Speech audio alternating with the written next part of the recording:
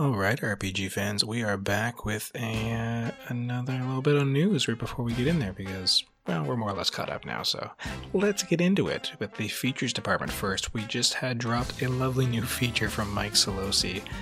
Snacks are better when they fall, the best vending machines in RPGs, and if you haven't already read this article, I definitely recommend it. It's a hoot. Not just because of just how ridiculous the subject matter seems, but the fact that there's just enough to talk about when it comes to vending machines in RPGs. So go check them out and see where they're all hiding. As always, we have Tina Ola's Crowdfunding Chronicles. There's been a few that's come out, obviously, since the site's gone running back up. So make sure you check in on those and see what little bits of crowdfunding classics in the making she's been covering for us. Over in the reviews department, way back when, we had the wonderful Mark Chan, who covered Record of Lodoss War, Deedlit in the Wonder Labyrinth for us. This, I didn't even know was a thing, but it's a really cool looking action RPG, like platformer, Metroidvania, I guess, yeah, it's a Metroidvania, there we go, getting my terms right. Yeah, it just looks delightful. I never really have gotten to experience much of Record of Lodoss War aside from just knowing about it at a cursory glance, but it looks rad, and this is just a really, really nice looking polished game that he gave editor's choice to, so go check out what Mark Chan had to say about all this. Fae Tactics, I've been wanting to check that game out for ages. Oh man, that was, I've been wanting to check that one out. Either way, it finally came out, and it was a delightful play, apparently, that Audra Bowling reviewed for us. It's got a lot going for it, but also some things that could work out a bit better. So here's hoping the team is polishing things up a bit. Overall, it seems like a pretty solid game. If you want a nice SRPG to drive into, this game looks pretty sweet. Death End Request 2 dropped not too long ago, and Des Miller played that one for us. Once again, we got a solid traditional RPG that has some really great writing, apparently. And otherwise, you want that cool, spooky horror atmosphere, this is the JRPG for you. And with October coming up, it might be worth pursuing. We've gotten some more Final Fantasy XIV thoughts from Caitlin Argyros, who has continued her review journal. And if you want to kind of keep following her chronicles through Shadowbringers, check this out and see what she has to say about this game that she is almost deemed as perfect, or expansion, I guess, not a game. But either way, it's incredible, and I'm doing everything in my power not to just drop all my money into it and play it right now. We talked about on the last episode, John O'Logan was playing the early access of Rogue Legacy 2, which is not without its flaws, but still is shaping out to be a very solid experience. So if you want to get a little more in depth with his thoughts on this follow-up to the great Metroidvania that was Rogue Legacy, go check out his review on it. So Fairy Tail's got a game now. That's a pretty rad anime, and I've watched as much of it as I had access to, but Isaac Parsons got into this traditional RPG representation of it from Koei Tecmo, and it's not great. I remember Isaac being very optimistic about it, but unfortunately it seems he was let down a little bit. So if you're a fan of Fairy Tail and want more Fairy Tail, then he might be willing to brave this. But give his article a read and see if you line up with it. Neil Chandran dove into the RPG Maker looking market as he does with The Revenant Prince, and this one is a really neat looking traditional RPG, but polished as it looks like it is, apparently it's lacking some other departments. So go give that a read to find all the ins and outs. Finally, we finish off with a lovely VN called Synergia that Audra Bowling reviewed for us, and it is a great entry into the oeuvre of visual novels. So if you want a nice little cyberpunk tale, check this one out. And that's it. We have a very special episode for you to listen to, so enjoy it. Episode 197 of Random Encounter.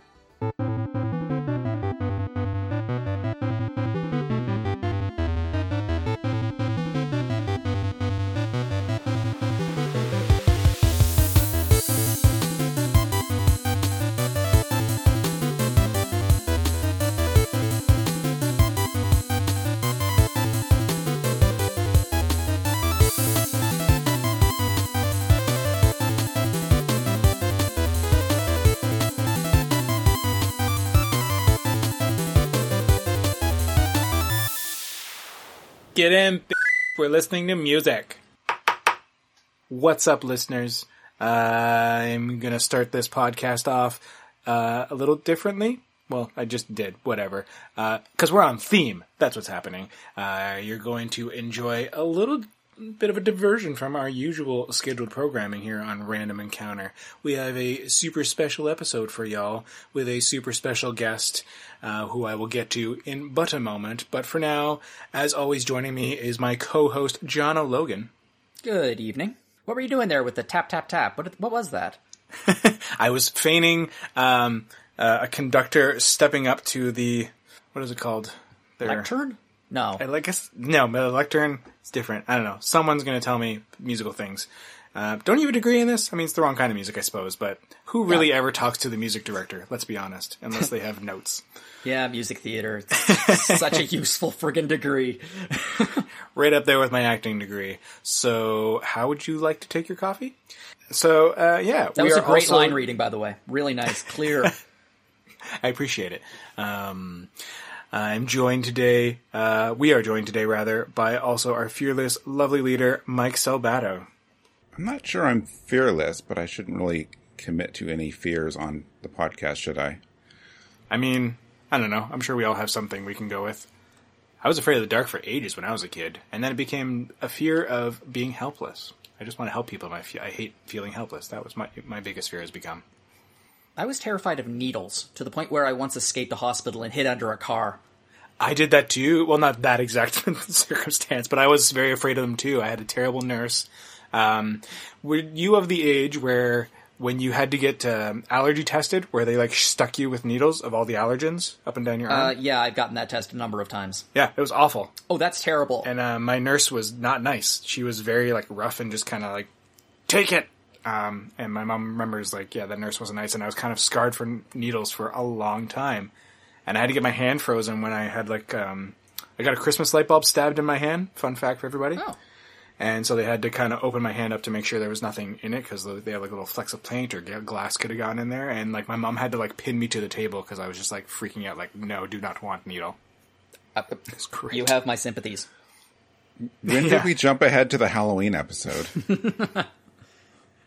Yeah, it's Random Encounter. What do you expect? What are you afraid of, Mike? Anyway, we're talking about music today, right? We are talking about music today. That's the way we are deviating today. We are going to do a kind of little homage to the lovely Rhythm Encounter and listen to some music for y'all. And I know fans out there have been wanting this to happen. So we're going to give you a little taste of it because, yeah. We just like you that much. Yeah, if all goes according to plan, if you're listening to this episode, the first, revival episode of Rhythm Encounter should already have been posted. I'm still hoping, even though we've had some issues across August with the site, that's still what we're aiming to do. But because the show's been gone for over 3 years now, we thought that, we could just bring the show back, but I'm sure a lot of people aren't subscribing or checking that feed anymore because, again, it's been gone for 3 years. So we wanted to basically market ourselves and kind of promote the revival of Rhythm Encounter on our other podcasts. So today we have a special music-based episode of Random Encounter. And somewhere around when this airs, there's also a music-based episode of Retro Encounter, but we can talk about that later. I mean, I'm not going to lie. Back when I started getting into the podcasts and stuff, and was listening to Random, and then Rhythm came on, and it was wonderful. I love what Stephen and Derek started, and then you and Caitlin kind of picked up the reins, and we're doing a wonderful job with it. And it was sad to see it go. I hadn't started working at the site yet, but I always had, the distant hope of being on that podcast, and that was one of the other big reasons back in the day where I was I want to join the site and help out and come be on the podcast. And then I joined and was part of Random and such. But I'm not going to lie, I had it in the back of my mind that I was going to help you or come to you to, take over hosting that or host it with you or something. I wanted to help you revive Rhythm until Derek was like, okay, so bye. And then I took over Random Encounter, and I was like, well, I don't have time for that now. So I'm excited that this is finally coming back, and I'm excited that you were able to bring it over to this show so that way I could get an opportunity. I mean, it's not like... It's not like we're not going to show up on it. Exactly. But... it's still when we have the time, right? Whereas it's random. I have to do it. So, forcing me to listen to music for this podcast. I mean, Sure, but I So accept. sorry. So the way we're doing it today, we're still going to kind of mash the two worlds together. Generally on Rhythm Encounter, it's always been a theme episode. But then when you bring it over to Random, we usually just talk about games. And so the theme of this episode is like on Random Encounter, how everyone talks about a specific game they're playing, and then we ask questions. We're talking about specific albums that we have listened to, and then we'll have a couple selections for you folks to listen to from that with us that we will nitpick and get more particular about that we feel best exemplifies those albums. So, yeah, buckle up, get your best headphones on, and let's listen to some music. We're going to kick it off today with Mike's choices. You chose to go with Beer SQ. I have, I think Cafe SQ, which is great. But I've always loved, like, just the general theming they bring to these episodes. The general theming they bring to these albums. And Beer SQ was dropped in 2012, and you picked it up from Pat Gann, who was kind of doing an asset liquidation, right? Yeah, it's a really fun album. I'd known about it, but it's really hard to keep up with every single arrangement and collection that Square Enix releases in terms of music, because there's a new one every other week. And whether we get it or not in an accessible fashion is always a thing too. I think all the SQ ones have been coming to North America. So, but yeah, I didn't even know this one existed, for example, until you brought it up, and I was like, oh yeah, of course it is. Yeah, it's good stuff. It took me 8 years to get to it and listen, but now that I have it, I'm really glad I do. Well, awesome. Well, let's talk about it. How was, like, you only just listened to it, so you've only just recently discovered, you've known about it for a while, but what drew you to choosing this album today? I think mostly because it's the era of RPGs that it represents is really important to me. It's a short, well, the first disc is kind of short. Overall, it's an hour and a half. The second disc is actually kind of fun. It has 2 half-hour-long, like, live set tracks that just go between a ton of different music. I didn't realize this one was a 2-disc one, because, yeah, Cafe one was just a 1. I thought most of them were just, like, a 1-disc one, so that's cool. I think usually, yeah. But this one, outside of the main theme of Final Fantasy, is just that mid-ish 90s time when everything was beautiful in RPGs. Not that there's not great games now, but, you know, there's a reason that people look back on that era with fondness. And part of it is because of the games on here. So we have Chrono Trigger, we have Saga Frontier, there's Final Fantasy VI, and Final Fantasy VII. So it's right there, right towards the end of the Super Nintendo. It's a great sweet spot, yeah. It was a great time. I don't know why one of these things is not like the other just started playing in my head, but hey. Which one? Because I didn't even mention Live Alive. Live Alive is on it. Yes, it is. I love Live Alive. Keep going, sorry. I feel like they squeaked that onto, like, every one of the albums in some small way. I'm okay with that. I've never played the game. I've heard so much about it that it's good and I should play it, but, you know. Square Enix is, on a nostalgia kick of late. They probably will release it at some point. That would be great. So, not that we're talking about any of that today. We're here to talk about Beer SQ. I wish I actually knew why the album was called that, unless it's just supposed to be kind of like, cafe tavern-y, which is true of several of the songs on here, I think. I think that's what it is, yeah. It's supposed to be like the kind of stuff you'd hear in a bar or tavern kind of vibe. You could just have a good couple drinks to, and definitely your choices lend to that. But, I mean, I can't speak to the overall theming of the album. Yeah. Okay, you know what? We actually do have a tavern episode of Rhythm planned, so I'm actually going to change my songs because I want to use this on there instead. Oh. So I'm going to go now, and you guys can do the rest of the episode. Okay, cool. That's cool, right? Yeah, it's completely cool. We know what we're doing, don't we, Greg? So music is great, right? Let's listen to music. Yeah. 76 trombones. But in all seriousness, please stay. Yes. Okay, all right, I'll stay. Good, because we like you. So yeah, BRSQ. So yeah, does the rest of the album, most of it is all kind of tavern-y, feels that folky vibe, which, by the way, folks, spoiler alert, a lot of this episode is very folky, through no, fault of our own. Some of it is. It's tavern-y, and especially those tracks on disc 2, it's more of kind of a party feel, which is probably why they're set up that way, because I don't know actually exactly how many songs each of those like covers and blends together, but it's a lot of fun. So if you just want some background music and from this album, like, those are the tracks to listen to, because you can just put them on and see what happens over the next hour. Apparently it reached, this album, BRSQ, reached position 81 on the Japanese Oricon album chart. I think that's impressive. I mean, I assume it is. I'm just going to say, yes, it did. Mm-hmm. Yeah, so you've got 2 picks here. I'll let you introduce your first one, and if you can just tell us why you think this was the way to go. Why does it exemplify this album for you? Well, because it's Final Fantasy VI. But more than that, it's a really good medley of things. It's called Spinach Rag and Character Medley, so it's both. Spinach Rag is, the base of the song, I guess. It kind of bookends the song, but the middle of it is just a combination of several different character themes from the game. And since Final Fantasy VI has a fairly big cast, there's a lot to draw from.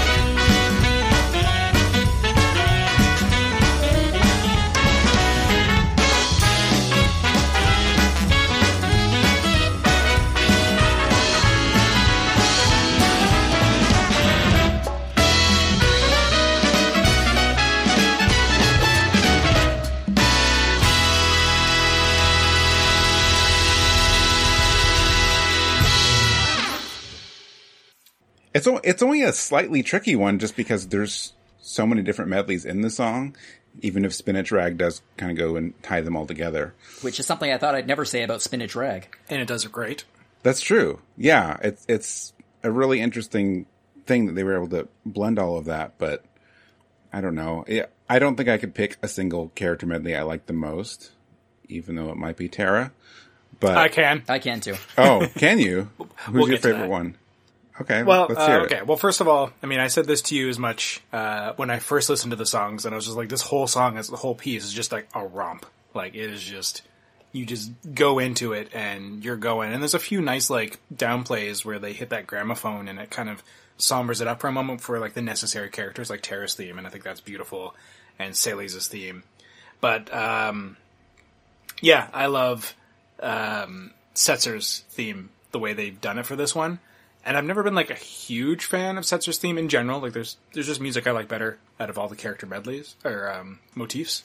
But just the way, like, the song is kind of going at this point, then Setzer's theme just comes in and goes, like, this is my jam now. Like, I own this place. Because the whole song is, like, this big band kind of fair, like, thematically. And it feels like we're just, like, on the blackjack with people dancing and twirling around the dance floor with Casino in the background. And there's just this big band with conductor going nuts at the front, just with the whole theming of it. But yeah, just the way Setzer's theme just kind of hits with that whole band just beautifully going. And then you get nice, like, descending scale with the big beefy brass at around, like, 3:46 or whatever in the song.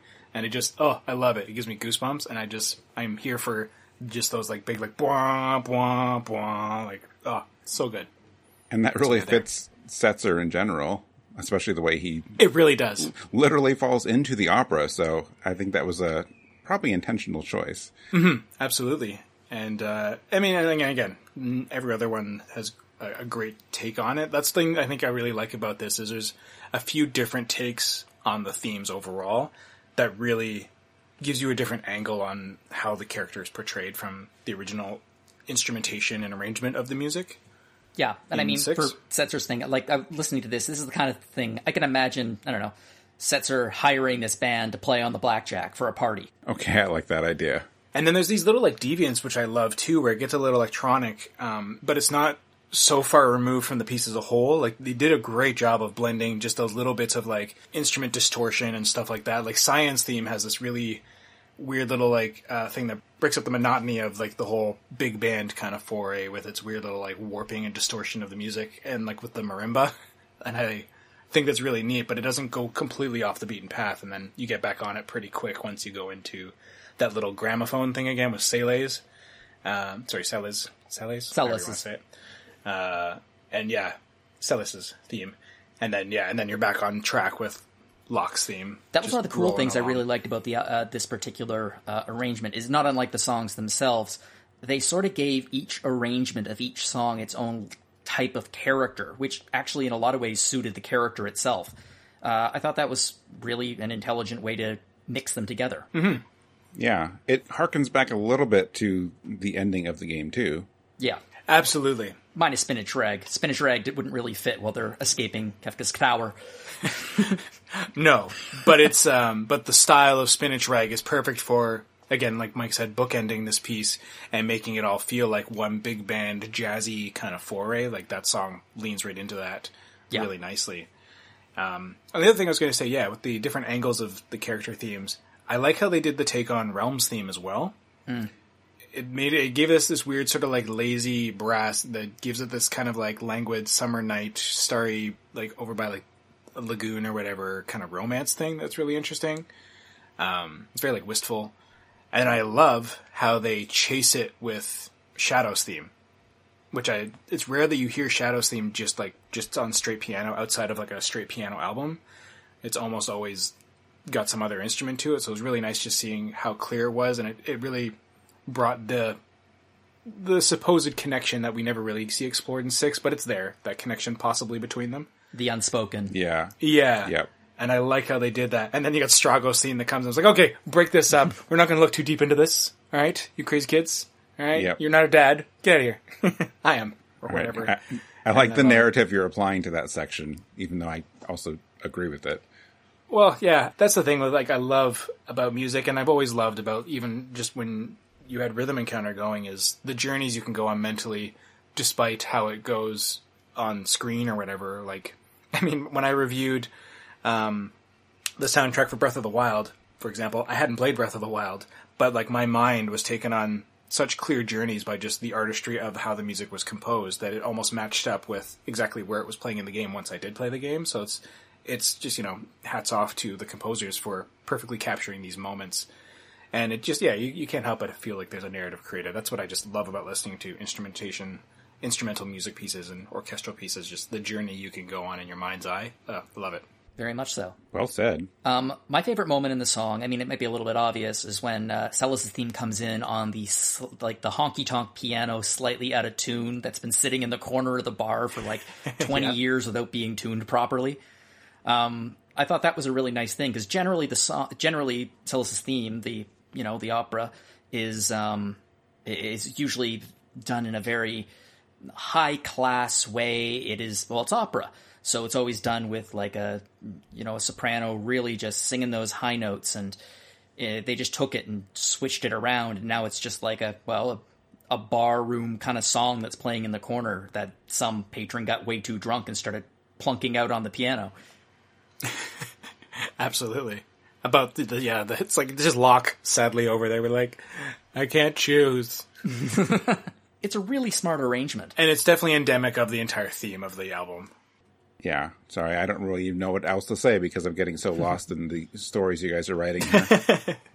Totally original character. Do not steal. Just call him Lockie. It's fine. Okay, so like I did when I was a kid. I did too. Yep. I love Lockie almost as much as I liked Phoebe from Mystic Quest. I really like using Moog. Anybody else? No, I didn't ever do that one. I like that though. Moog. I have no idea. I'm picturing Worf's father when I hear that. Oh yeah, son of Moog.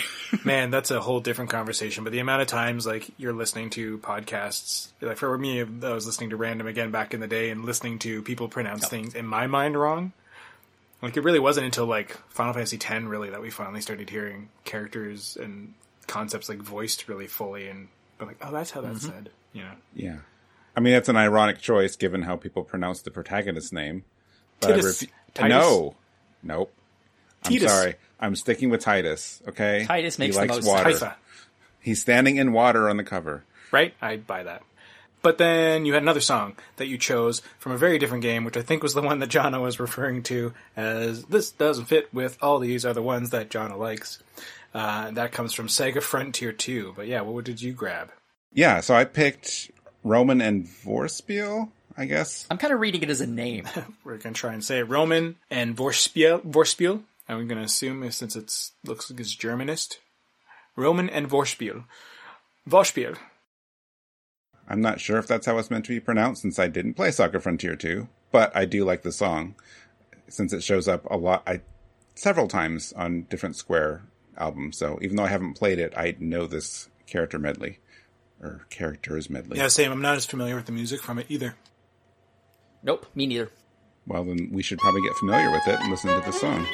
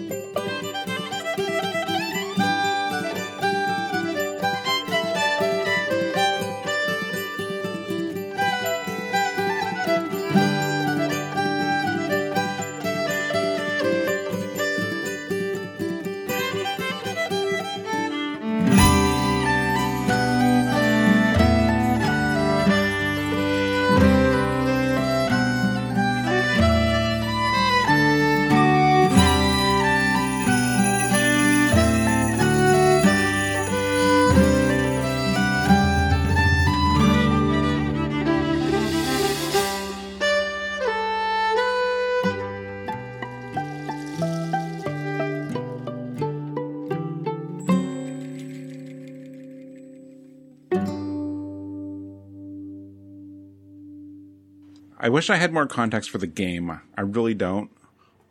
But I always like this song and its arrangements, but it's the strings on this one really, really get to me. And I know there's a style of music that this is. There's parts of it that kind of feel like, I don't know, it's a folk dance something. I'm sure there's some kind of word for it, but I can't think of what it is. It is very folky, hoedown kind of thing at certain spots, yeah. Yeah. Very much so. So I actually kind of forgot until I looked right now that this is also a long song. I don't know why I brought so many long songs on here. It doesn't go quite as many places as the last one, but... No, it only kind of goes on two very distinct journeys, I found. Yeah. But one of the things I think I like most, but like I don't have any familiarity with the original either, aside from like hearing the songs occasionally, but certainly not in games. So it's not unlike Greg with Breath of the Wild, where, you know, you hear the song and you close your eyes and that takes you on the journey that your brain goes on. I kind of liked how they merged the songs. Like, if I didn't know it was two different songs, I would have thought it was two different movements of the same song. Yeah, same. But I can see where it happens, because like when I originally listened to it, I didn't consider that. For some reason, I just saw it like the whole piece was the two of them. Like, it was like a theme for the two of them, like, you know, Final Fantasy IV kind of thing, like theme of love. Like, it was just their theme, like the two characters together, not two different character themes merged together. You know what I mean? Yeah, but I think the way it's arranged and put together, it does sound like that. Mm-hmm. You can just see, like, oh, this is the theme of these two characters. So, and the vibe I get from it, especially with whatever, presumably they're starting with Roman's theme, like, it's very warm and welcoming, and like I just feel like the piece is setting up us to like see this beautiful friendship or something between the two of them unfold. It just feels like we're just watching these two young guys growing up together as bros and going out on an adventure together, and just, yeah, I'm a sucker for these like folksy pieces. And we have another one coming up later that isn't as tight as this one, so to speak. Because one thing because I had listened to this one after Jono's selections, and one thing I can remark, even though this is very folky, it's still very structured. Like, everything hits its tempo. It's not very free-formy. The instrumentation, even though they're all very folksy instruments, which I am here for. You give me a banjo and a fiddle, and I am down. Not country, but like folk.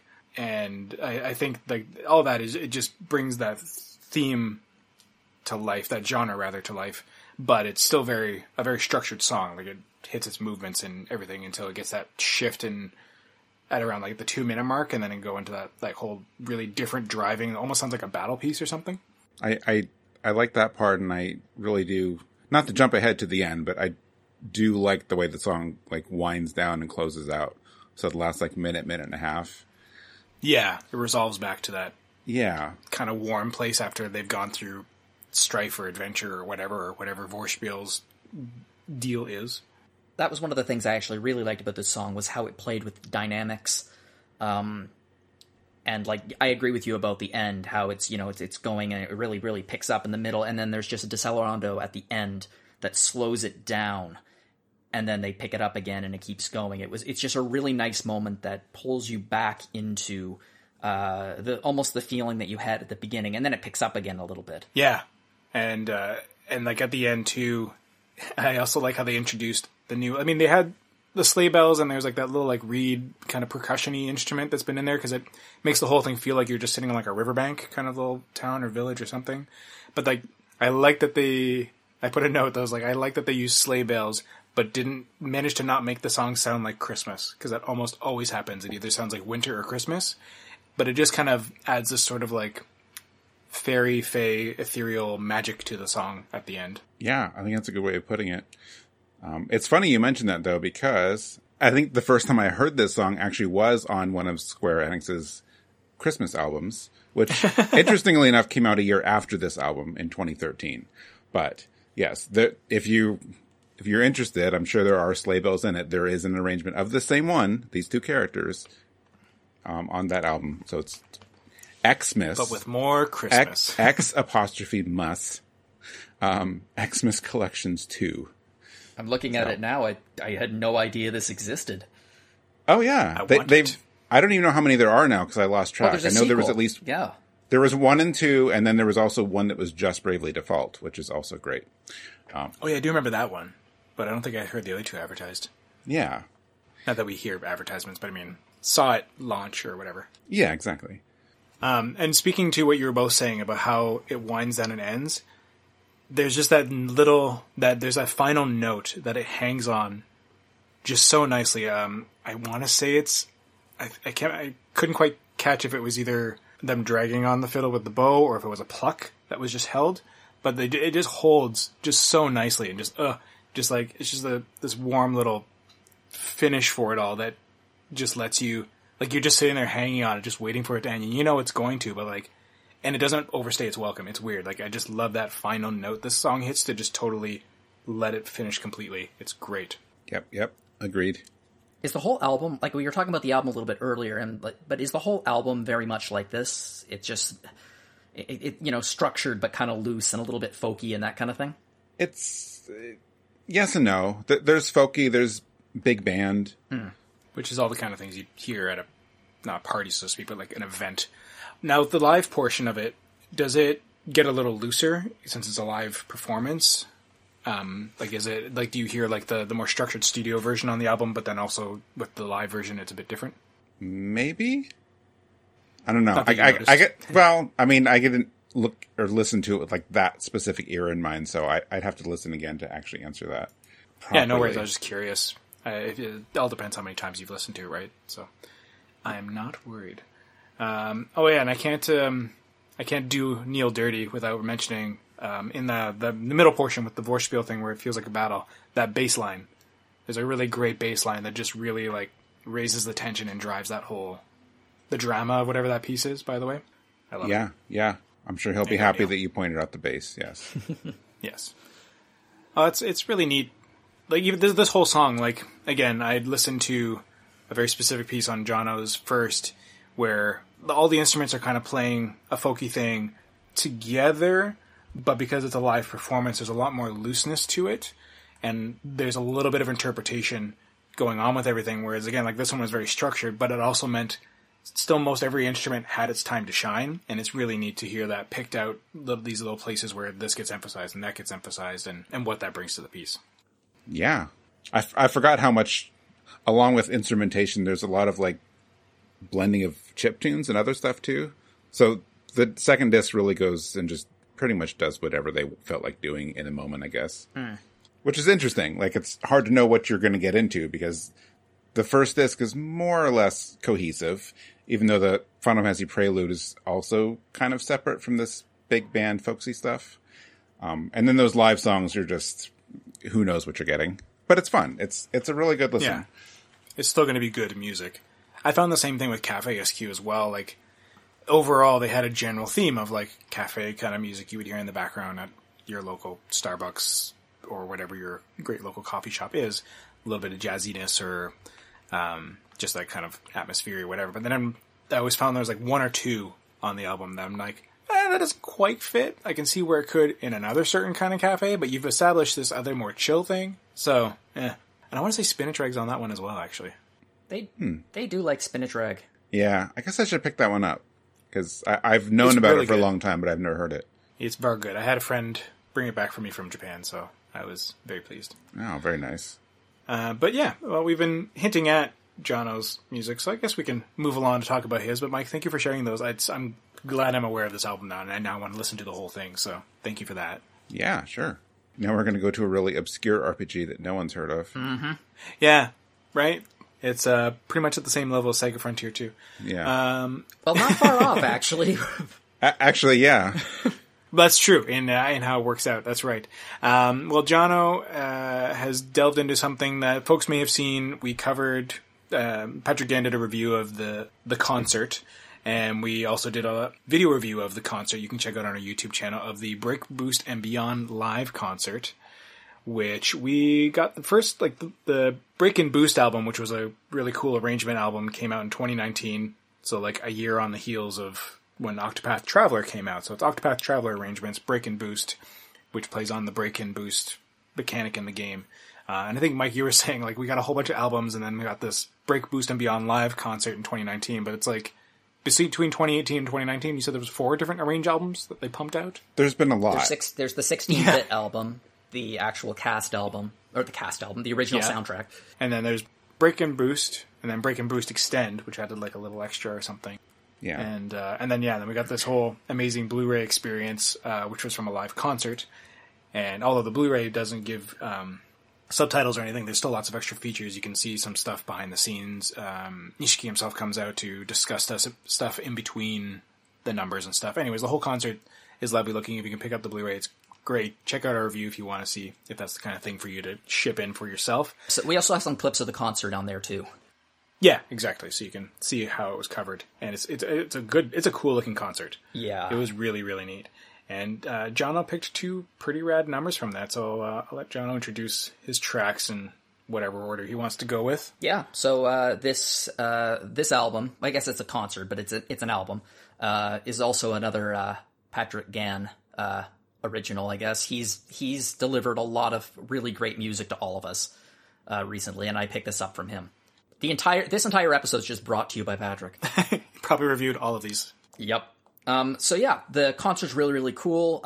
It's very similar to all VGM kind of style concerts in Japan, where there's the band and then there's a giant screen, and on the screen is gameplay from the game itself. So Octopath Traveler is playing on the screen as they are playing the themes. Which, be aware, if you haven't played it, there are some spoilers. There are some that you could come across in there. True, but it's also in Japanese, so you're just getting visual spoilers. That's fair. But yes, exactly. Either way, it's something worth bearing in mind. Yeah, and it was a little frustrating because I think Patrick actually mentioned this in a review, how there are like sections where Nishiki is talking to the audience, and I have no idea what he's talking about, and I really wish I did, because there are no English subtitles. This is a Japanese-only release. It's worth importing if you like Octopath Traveler, because Break and Boost is a great album. It's really, really, really good. But this takes it to a completely other level, and it's not just because it's live. There's a certain, I guess, looseness and improvisation that's going on with this that really, really pushes these arrangements over the top. So yeah, I'll set them up. So yeah, the central conceit of the album is there is break and there's boost, just like in the game. I think break is... I'm trying to remember. I think break is like a classical style, like violins and just more traditional instrumentation. And then boost, I believe, is hardcore rock bordering metal sometimes. And these two styles go back and forth, back and forth, back and forth throughout the entire concert. So I'm picking two here. One is for Treasure Decisive Battle Tool Boost version. And it's the rock version. I was right. It's the rock version of Decisive Battle 2, and it's a really, really cool interpretation of this. I also love how it starts. It feels almost like you're playing the game, and how the game brilliantly transitions into battle music from whatever music is playing when you enter the battle. It's one of the coolest things about Octopath Traveler, and this almost replicates it. And the bum bum bum bum, it comes out of nowhere, and it's really, really cool. I love it. And then there is Settlement in the Red Bluffs, which is a string trio and acoustic guitar. And this is definitely break. And you'll hear it, and I have a lot of thoughts about this one. But yeah, let's listen to the tunes. Yes, enjoy these. Decisive Battle is probably the only break you'll get from the folkiness, but it's a good one. And it's a boost.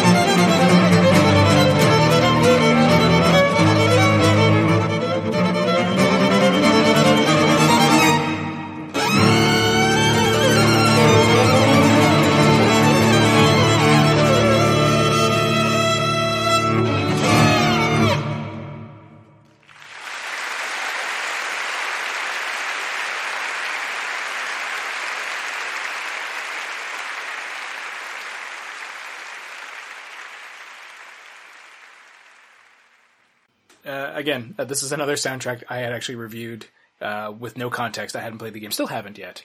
And it's, take my gamer card, whatever. I really want to play it. It's just been... Mike keeps putting me to work, and now John is my boss in reviews, so they keep putting me to work, and then podcasts. And we unfortunately already have enough Octopath Traveler reviews, so... Well, exactly. It's just... don't have time to play games that are games I need to play on time. Well, to be fair, you sign up for like 4 reviews at a time, okay? I'm not making you do that. No, I'm just kidding. He always delivers. I'm here to help. And if he doesn't, I'll fire him. It's fine. Okay, that's fair. Yeah. And then Jono stopped being Greg's co-host. I kid. I would never leverage that over you. No, and I would never leverage, the reviews over you. Because we have a healthy work environment. When you said he stopped being the co-host, I thought that was because he got rid of you and just became the host. I don't have that kind of power. The firing was much more complete. He's gone mad with power. No, that's one thing I could definitely say about RPG Fan is we have a very healthy team of people. Like, no one's jockeying to outdo anybody else. It's wonderful. Very true. But what also is an issue is listening to these great tracks. Yeah, exactly.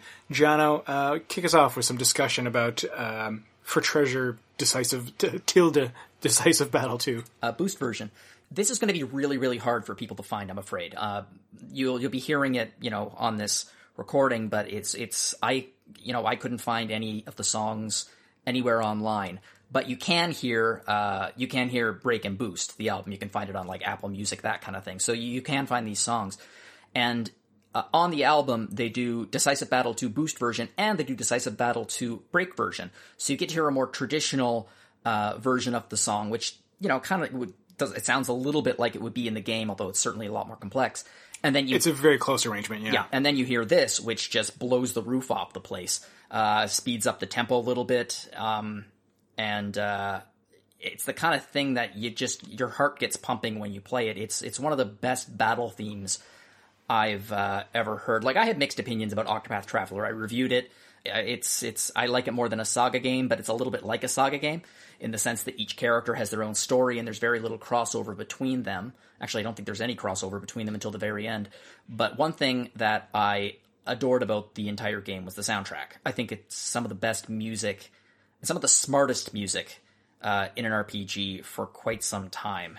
It reminds you of Final Fantasy VI and Chrono Trigger and the SNES golden age of RPGs. It reminds you of those songs, evoking the feelings, but with a more modern approach to it, where the songs are certainly more complex than the tunes that were back in 1995, 1996. So I really like it. What do you guys think? I mean, my first note was the songs just comes bam, kick in the door. Hey, let's fight. Yep. And just smashes in there. I like how it kicks down the door and then it punches you in the face with the dun dun dun dun dun dun dun dun dun in that bit. Oh, that's great. Well, the drummer does a great job of just, again, carrying the rhythm and the tempo and just the right crashes in there of things coming in. And you get that solo violin just brings a nice through line through it all that really does stay a little closer to the original piece. But that lead electric guitar that noodles around, gives a little bits of soloing, that's what really kind of breaks this piece up from the original arrangement. Mm-hmm. Yeah, I hadn't heard this yet. I've read Pat's review and I've seen bits of it here and there, but I didn't really sit down and listen to this particular version of Decisive Battle, and it's so good. I think Jono hit it right on the head there. It's it somehow, I don't know, it's the music and the game itself both do, I think, what you said. They somehow evoke the 16-bit era, but in a new way. And I don't know how they pulled that off. Both, I think visually I kind of get it. It's okay, there's a visual style and you do these sprites and you put it in 3D world and it's a cool, new old thing. But how he pulled this off with the music as well to give you that sense, but it's still completely new and could not actually have been done back then. I don't know. It's great. No, I agree. It's a real magic trick because everyone pays attention to the graphics, which, the graphics are what is it? HD 2D, was it? Yeah. I think that was the moniker. Yeah, it's and how it's pixel graphics, but it has depth, and I feel like the music is very similar to that. The graphics of Octopath Traveler are to Final Fantasy VI, what the music of Octopath Traveler is to Final Fantasy VI. Yes, pretty much. Yeah. Yeah. This was like just a great breakout album composition. The whole thing for Nishiki is just a wonderful piece of work, and it's clear. I mean, when I was doing the review, I picked up pieces of interviews and stuff, and a lot of his obvious inspiration came from like Final Fantasy VI and Uematsu's work and such before him. And yeah, like they get it's just that perfect marriage of. I think the thing that the magic trick is he doesn't have to stick to the tighter loops. That's like the big difference. Mm-hmm. So while it still has that nostalgic feel of that traditional Final Fantasy Square RPG, the pieces themselves give more room to breathe and play out their themes and their motifs. And then there's that whole thing of having the Octopath characters, the 8 of them, each having their own motifs that get worked into bigger, broader themes that he plays around with, just is awesome. Yeah. And then all the battle themes are great, which is like, they all feel like they should be like even the most mundane of the battle themes just feels like it should be like a mid-boss in like any other game. Mm-hmm. It's a real great track to get into a battle with. Up until now, the only thing that could rival it was Mystic Quest. Well, nothing rivals Mystic Quest. Well, just those battle themes, like it's like it just comes in face melting. It's so like random for that game, but such a good theme. But it doesn't feel like just a mundane everyday battle against slimes and whatever those weird elven goblin things were with their toques. Yeah. It's just such a... Yeah, and this is the same kind of thing. So Decisive Battle 2, which... There's Decisive Battle and Decisive Battle 2. Those are the actual boss battles. And then I think there's like Battle 1, 2, and 3. And then, of course, there's the big, huge, epic, like, final boss pieces as well. Yeah, that's on this album as well, and it's ridiculous. It's simply ridiculous. Mm-hmm. Yeah. But still, yeah. So Decisive Battle 2, I think, is more... Again, I haven't played it, but, like, these... Does this play, like, again, is it more of a mid-boss theme, or are these... I think, no, this is... Bosses? I guess it depends on how you interpret mid-boss. Yeah, mostly mid-bosses. A lot of character stuff, but then again, like, I know that one of the last bosses plays with it. Anyway, yeah, there's a lot of different themes for battles in this particular game. But I think one of the things I really love about Octopath is how many different genres it like crosses, like Settlement in the Red Bluffs. I have to admit, the actual version of the song is fine. It's not a tune that really caught my ear when I was playing the game. It's a nice theme that takes place and it evokes the environment, but it didn't really catch me. Now this catches me.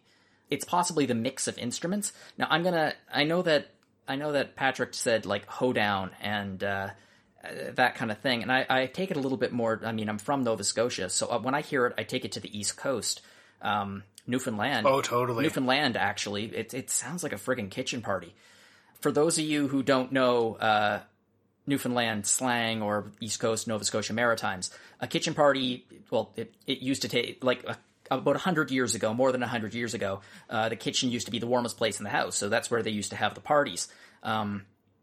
And a kitchen party, there would be just a bunch of people with a couple of fiddles and a couple of guitars and things like that would go in and they'd just start playing some music, and they would provide the music. And this is a tradition in a very strong tradition in Newfoundland and in some other parts of the Maritimes. And up to the midway point in Settlement of Red Bluffs, it's very structured, and it sounds a lot like it does on Break and Boost, actually. And then they go into the individual solos, and it just goes bat insane crazy, and all of a sudden I'm hearing it and I'm feeling like I'm in Nova Scotia or Newfoundland or like another maritime province again. I know you speaking especially like when it has that lull and then it ups the tempo. Is that what you mean? Where the soloists get a bit more independent? Okay. Yeah, that's what I mean. And it really took me off guard. Because it is a big shift. It's a big shift, but it's not just a big shift because I was not expecting it to evoke.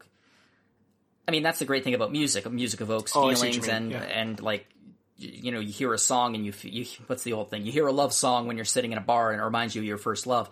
Well, I was not expecting to get a bit of Nova Scotia Maritimes nostalgia from listening to Break, Boost, and Beyond live, and the second that happened, it just I felt it. And that was kind of an interesting, special feeling, because I'm not going to see Nova Scotia for a long time in the future, especially if the pandemic continues. So it was nice to, if not visit home, at the very least, have a feeling of it. Well, I don't know if I can compete with that. That's I had no idea, like, any of that. That's just fascinating to me. And of all the places to find that kind of music, it would be here. That's really cool. Yeah, I mean, kitchen parties are Newfoundlanders. There's the they're Newfie jokes, and generally it's a stereotype that's not tremendously funny. They're kind of stupid. Not the Newfies the Newfoundlanders are not stupid. The jokes are stupid. The joke. Wow. The joke is about Newfies being stupid. Generally, yes. Yeah. The jokes are about Newfoundlanders being stupid, and they're immature, and they don't really reflect reality. But one thing that is generally believed is Newfoundlanders love to drink. Boy, oh, well, you got Screech, so yep, Screech, Kiss the Cod, and all of that kind of reminds me of this song. I mean, I don't know if it would belong in like "Come From Away," but it's that kind of feel for me, and it's really cool. And I totally get what you're saying. Yeah, and kitchen parties are just awesome. I've heard of them only in legend. I want a kitchen party now. Yeah. Right? The RPG fan kitchen party. But yeah, no, I totally get what you're saying about this. Because yeah, like Pat Gann pointed to this as one of his big samples as well, and it is very. You hit it right that it is very different from the arrangement version and even the original, quote unquote, more mundane version that is in the game itself.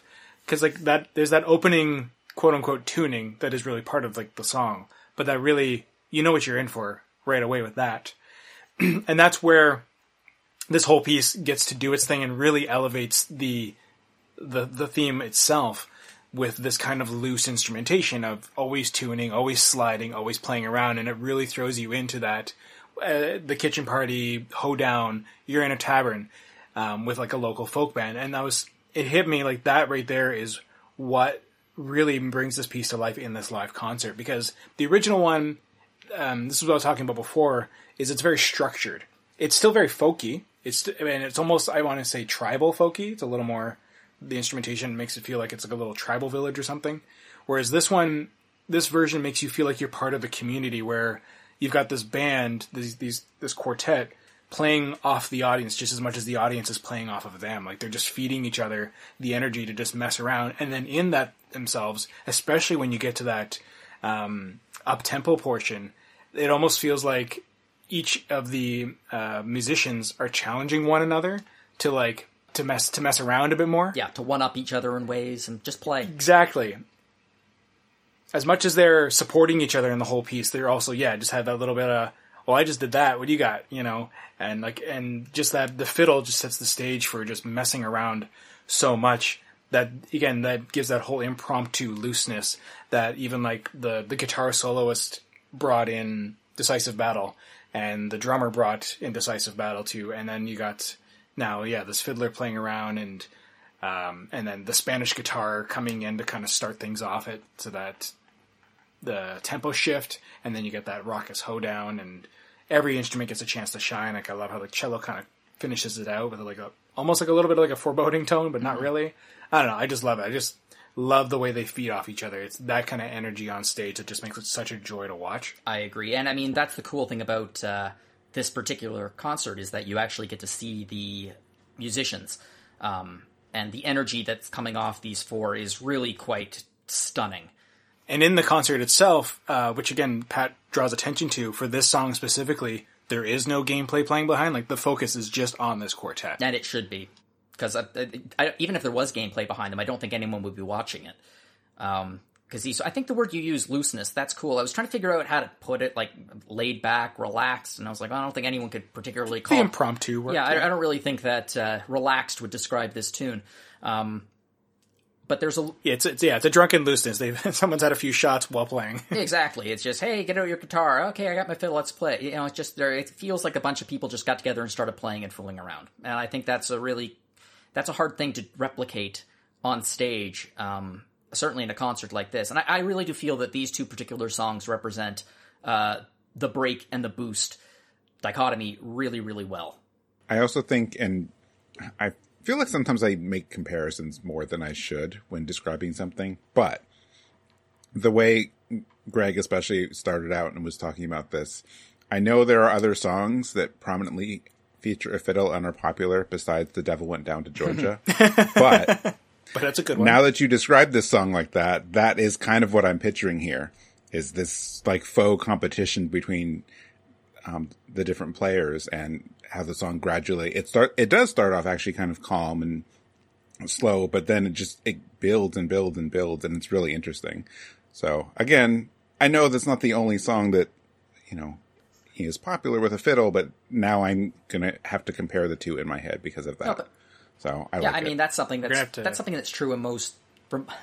It's funny, musicians tend to be, they work their entire lives to perfect their abilities, and they do tend to be quite competitive, because obviously jobs, you need to be competitive for jobs. But when you meet someone who is as good as you, I guess you could say, there is a level of challenge that you like bring to the party, and you see if you can one up each other, and it's fun. It's like it's like how Majima loves fighting Kiryu.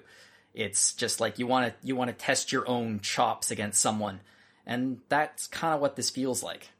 So it's kind of like you and Greg competing for best host. Well, I don't think there's a contest there. Do you, Greg?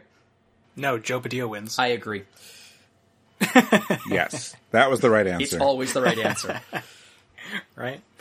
Well, rolling along though with this folky theme that we are now back into, which again, enjoy Folk Down Encounter, and I guess Mike, we need to get you some Civil Wars and some Mumford and Sons, so you can hear more than just The Devil Went Down to Georgia. I mean, I didn't say it's the only one I know. No, I know it's the one that I just thought it was a good comparison. It was, and yeah, it doesn't also hurt that I think in the concert too they have red light on them. Yeah, you're right. So it has that vibe on it as well.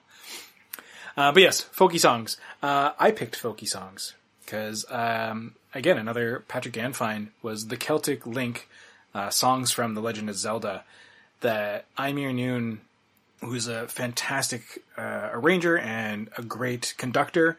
I had the absolute joy of seeing her when the first run of the 25th anniversary Legend of Zelda concert, the Symphony of the Goddesses, back when that got started. And it came into Vancouver. She was the conductor at that point. And yeah, she was just a joy to watch. It's the first time, I think, at any concert I've been to with an orchestra where I've actually paid a lot of attention to the conductor, because she just brought such an energy. She was there with them all. It was just a pleasure. She led them with such vim and vigor, and was pulling performances out of them just as much as they were egging her on to give them everything she could. It was a joy. And this whole album was kickstarted with her and a whole bunch of people in the music arrangement community, like the Triforce Quartet's on there, for example, which people may have heard of. And yeah, it's great. And it was a huge success, and got this great little album from it. And I picked 2 songs from the Nintendo 64 era by happenstance. So I've got Clocktown from Majora's Mask, which is just a lovely little piece that I'm sure now that I've said it, everyone's got that little ditty playing in their mind. And then the other one that people all love to hate on the owl, but Kippur Gabora's theme is just great. And again, the spin on both of these is just lovely. So we'll give them a listen, and we'll talk about it.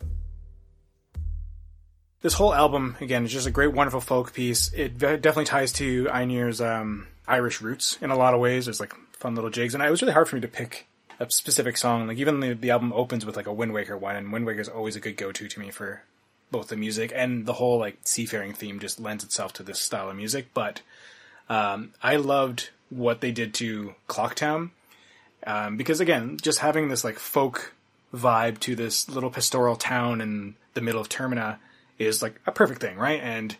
And everyone's going about their business. The conceit in Majora's Mask is there's 3 days until things go awry, but at the same time, there's also 3 days until this big festival that Clocktown's been working on. And the whole breadth of the song, it feels like that festival energy is in the air, and people are slowly busying themselves more and more to try and get things together, and streamers and everything, and go about their daily business.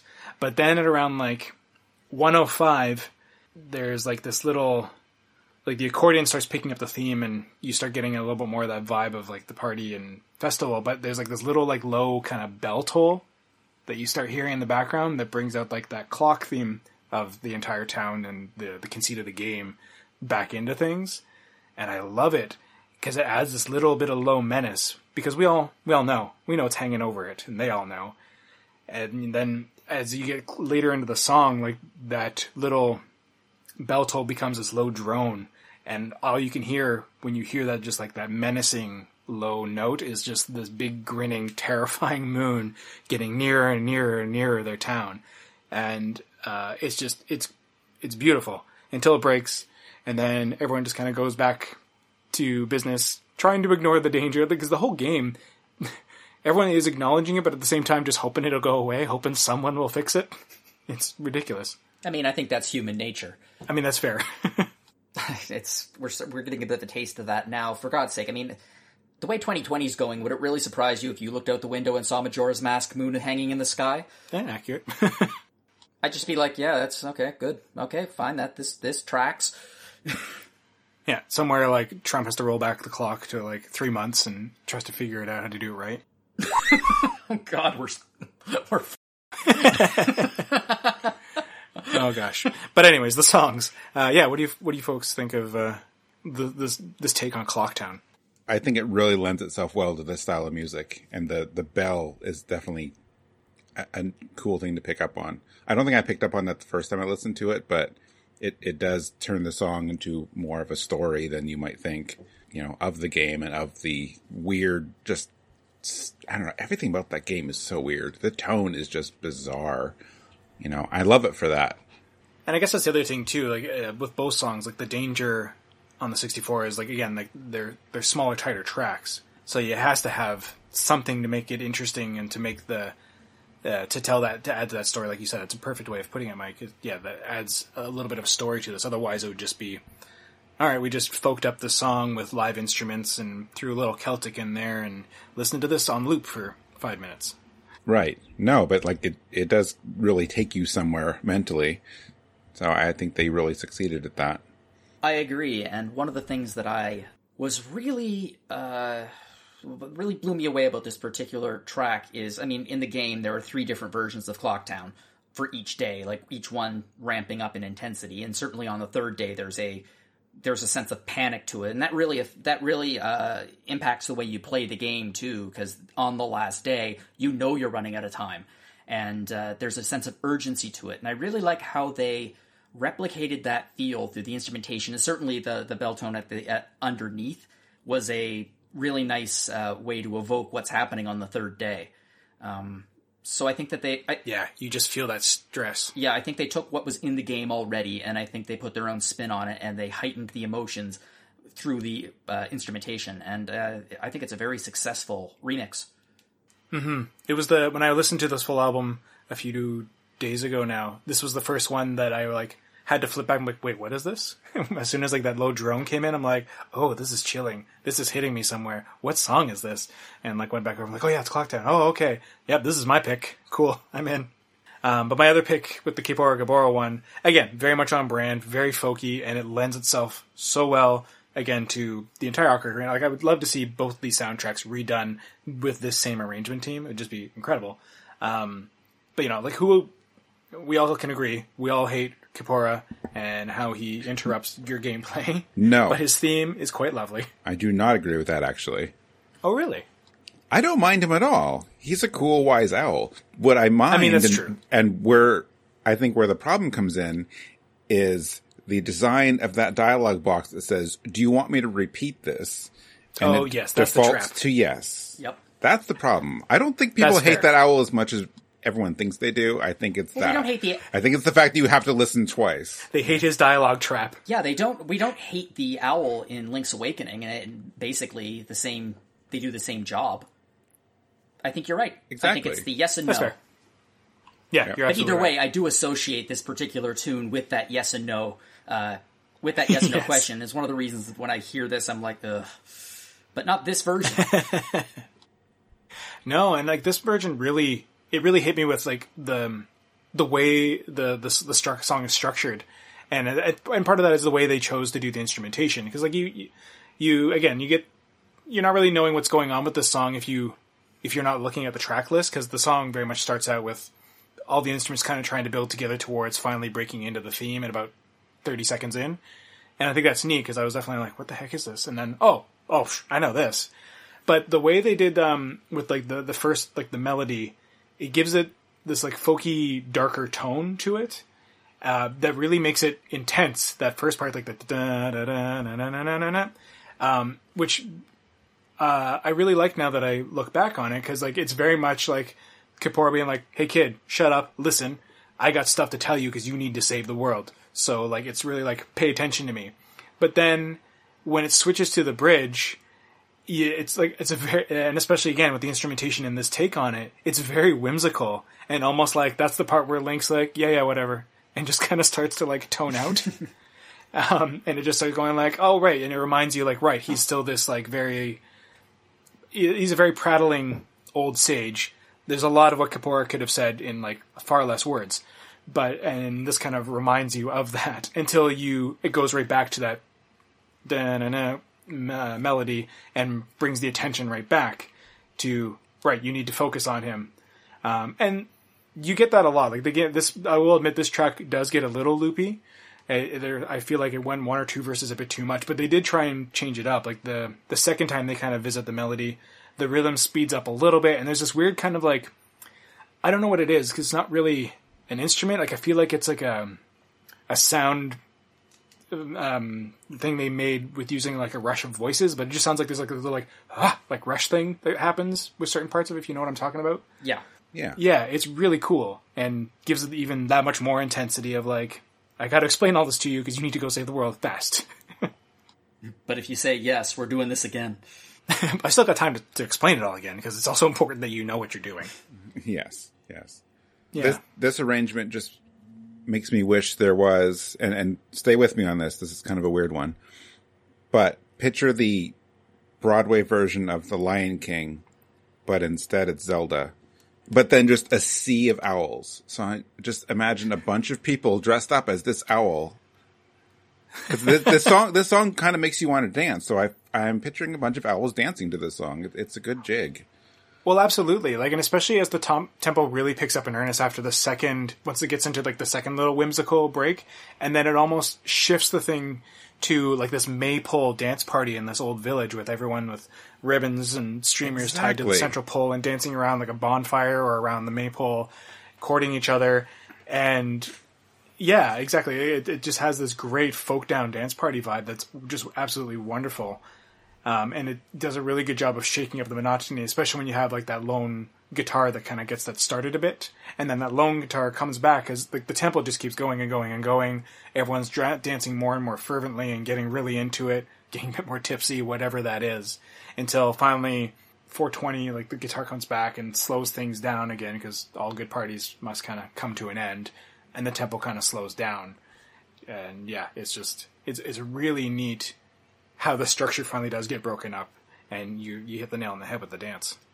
Sorry guys, I'm still stuck on the idea of Julie Taymor directing a Legend of Zelda musical. I can see that. Yeah. Or they do an entire song with him saying, yeah.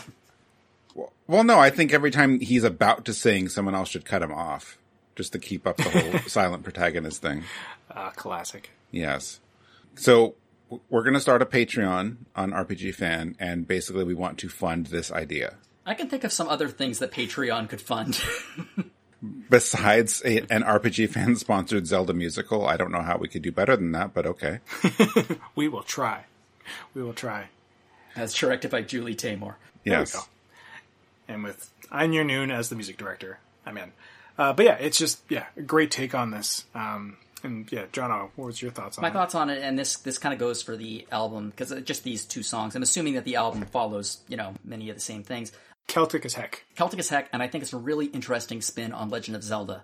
Because The Legend of Zelda has gone through a number of different genres in terms of its music over the years, like the bombastic heroes theme in the first three, and, the vaguely ocean-going of Wind Waker. The Wind Waker and also Phantom Hourglass. Yeah, and Breath of the Wild and what Breath of the Wild brought to the party. But I don't think Celtic has ever been an influence that has been used in Zelda, and it works really, really well. Surprisingly well, actually. I was blown away by just how effectively the style and the music work together. I mean, it makes sense. Yeah, it does. And I mean, I'm a sucker for it. I definitely grew up with a mom who had like a few of those like Celtic tunes with Wales ambient in the background playing in the house, or whatever. And yeah, so like I'm definitely a sucker for it. Like I almost debated grabbing like the Celtic Moon Final Fantasy IV album, because I've heard bits of it, but I finally actually like listened to the full thing recently as well. It's so good. It really, really is. And yeah, just what they brought that energy to this beautifully. And as someone who has recently like binged through pretty much every bit of Outlander except the most recent season, I'm definitely on board for this style of music. So this album just spoke to me. And like, you're right, John. Like, it really, I don't think we really have heard a Celtic version of Legend of Zelda until this album, which, stands to reason why I'm here. Is like, this needs to be done. Mm-hmm. And yeah, they did it wonderfully. Great song selections, gents. Thank you. Yeah, you too. You too. This was a lot of a lot of fun. This was a real fun listening party. And there's definitely more of it to come. Not necessarily on Random Encounter, but on Rhythm Encounter. So we're going to wrap this episode up. But as always, if you have some thoughts or feelings on this music, or you just want to send me an email, that's all exclamation marks, about Rhythm Encounter coming back, you can do so at podcast@rpgfan.com for all your comments and complaints and more. And we also have our presence on Twitter and Instagram at rpgfan.com. You can find us on Facebook. We're on Twitch, streaming quite regularly. And we have some other podcasts that you may have heard about. We have Retro Encounter. We've got Had and Eric with the Phoenix Edge podcast. And now I can finally say there are new episodes of Rhythm Encounter. So if you liked this and you haven't checked out Rhythm Encounter yet, go do it. There's more coming out. Get more music in your ears with other fun themes, because I'm sure we'll come up with some silly ones just for the sake of getting some cool music out there for y'all. Very true. And Mike, I really want to thank you for doing this. I mean, RPG Fan... A lot of what RPG Fan was built upon is music, and Rhythm Encounter is a perfect example of that. And the fact that you've been working so hard to bring it back is kind of an inspiration. It's going to be really, really cool to have new episodes to listen to. Really sets us apart from a lot of other sites, for sure. Yeah. Oh, well, thank you. I mean, it's always been a really important part of the site to me, too. Music in general, but also Rhythm Encounter. So I've been wanting to bring it back for quite a while now, but there was this whole, switching our entire 22 years worth of content to a content management system took a lot of time. We're still doing it, but at least we're at a point now where I can say, look, this show needs to come back. We've been wanting to bring it back. We've had people asking about it for years. And I think it's too important. Our community is very into it. It was just too important to me and several of us and people listening that I wasn't willing to actually let it go, even though it's been gone for a while. So I'm very happy we have it back. And no, we're not talking about Frozen. Is that why you're laughing? I was just going to say, I just imagine like her just starting to sing and you're like, no, Elsa. No. Shut up. No. I will not. I will not. I thought you were about to sing it. I'm assuming you're avoiding Kingdom Hearts 3 at all costs then. Oh, no, I'm okay with Frozen. I didn't want Greg to start the song. I don't mind the song. Oh, okay. I mean, I don't Although, think... can we play it in the new Kingdom Hearts game that's coming, the rhythm game? Yes, actually. There you go. So now, do we want to put Disney-owned music on our little show? Probably not, because some lawyer will probably have an issue with that. So I don't I think feel like that'll flag us real quick. I don't think Let It Go is going to feature on a few episode of Rhythm Encounter, but lots of other things are fair game. At least not for more than 15 seconds. That's Not true. Sure if that still applies to Okay, this, well but maybe yes. maybe that. Look forward to a future episode featuring 14 seconds of Let It Go. I'm telling you, just use a sound-alike. Just like let it pass. That just change like 6 notes. It'll be fine. Are you offering to come on and sing? Oh, dear. I mean, let's save that for a future episode. Okay. I mean, we've had plenty of practice listening to my ad-lib songs here, so no one wants that. Did you want to plug the Rhythm Encounter email too while we're here, just because people may or may not be over on the episodes yet?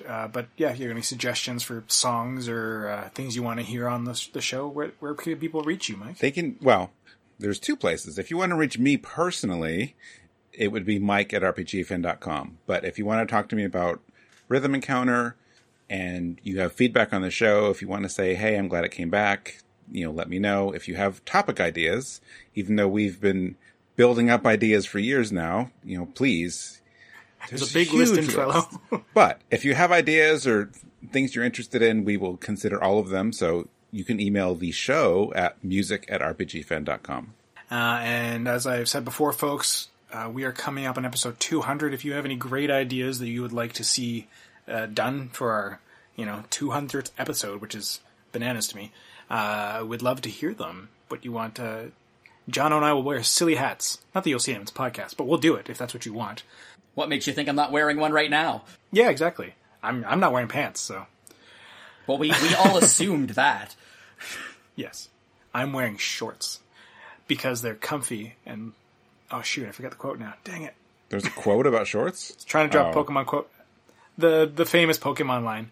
I like shorts because they're comfy and look good or something. I freaking forget. Someone will correct me.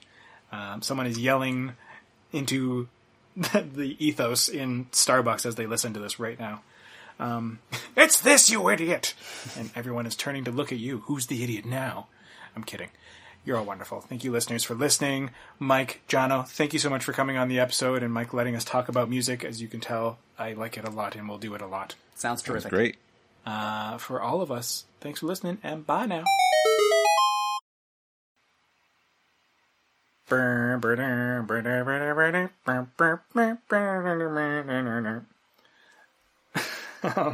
right. We should just leave those in. We should. It'll be the blooper at the very end.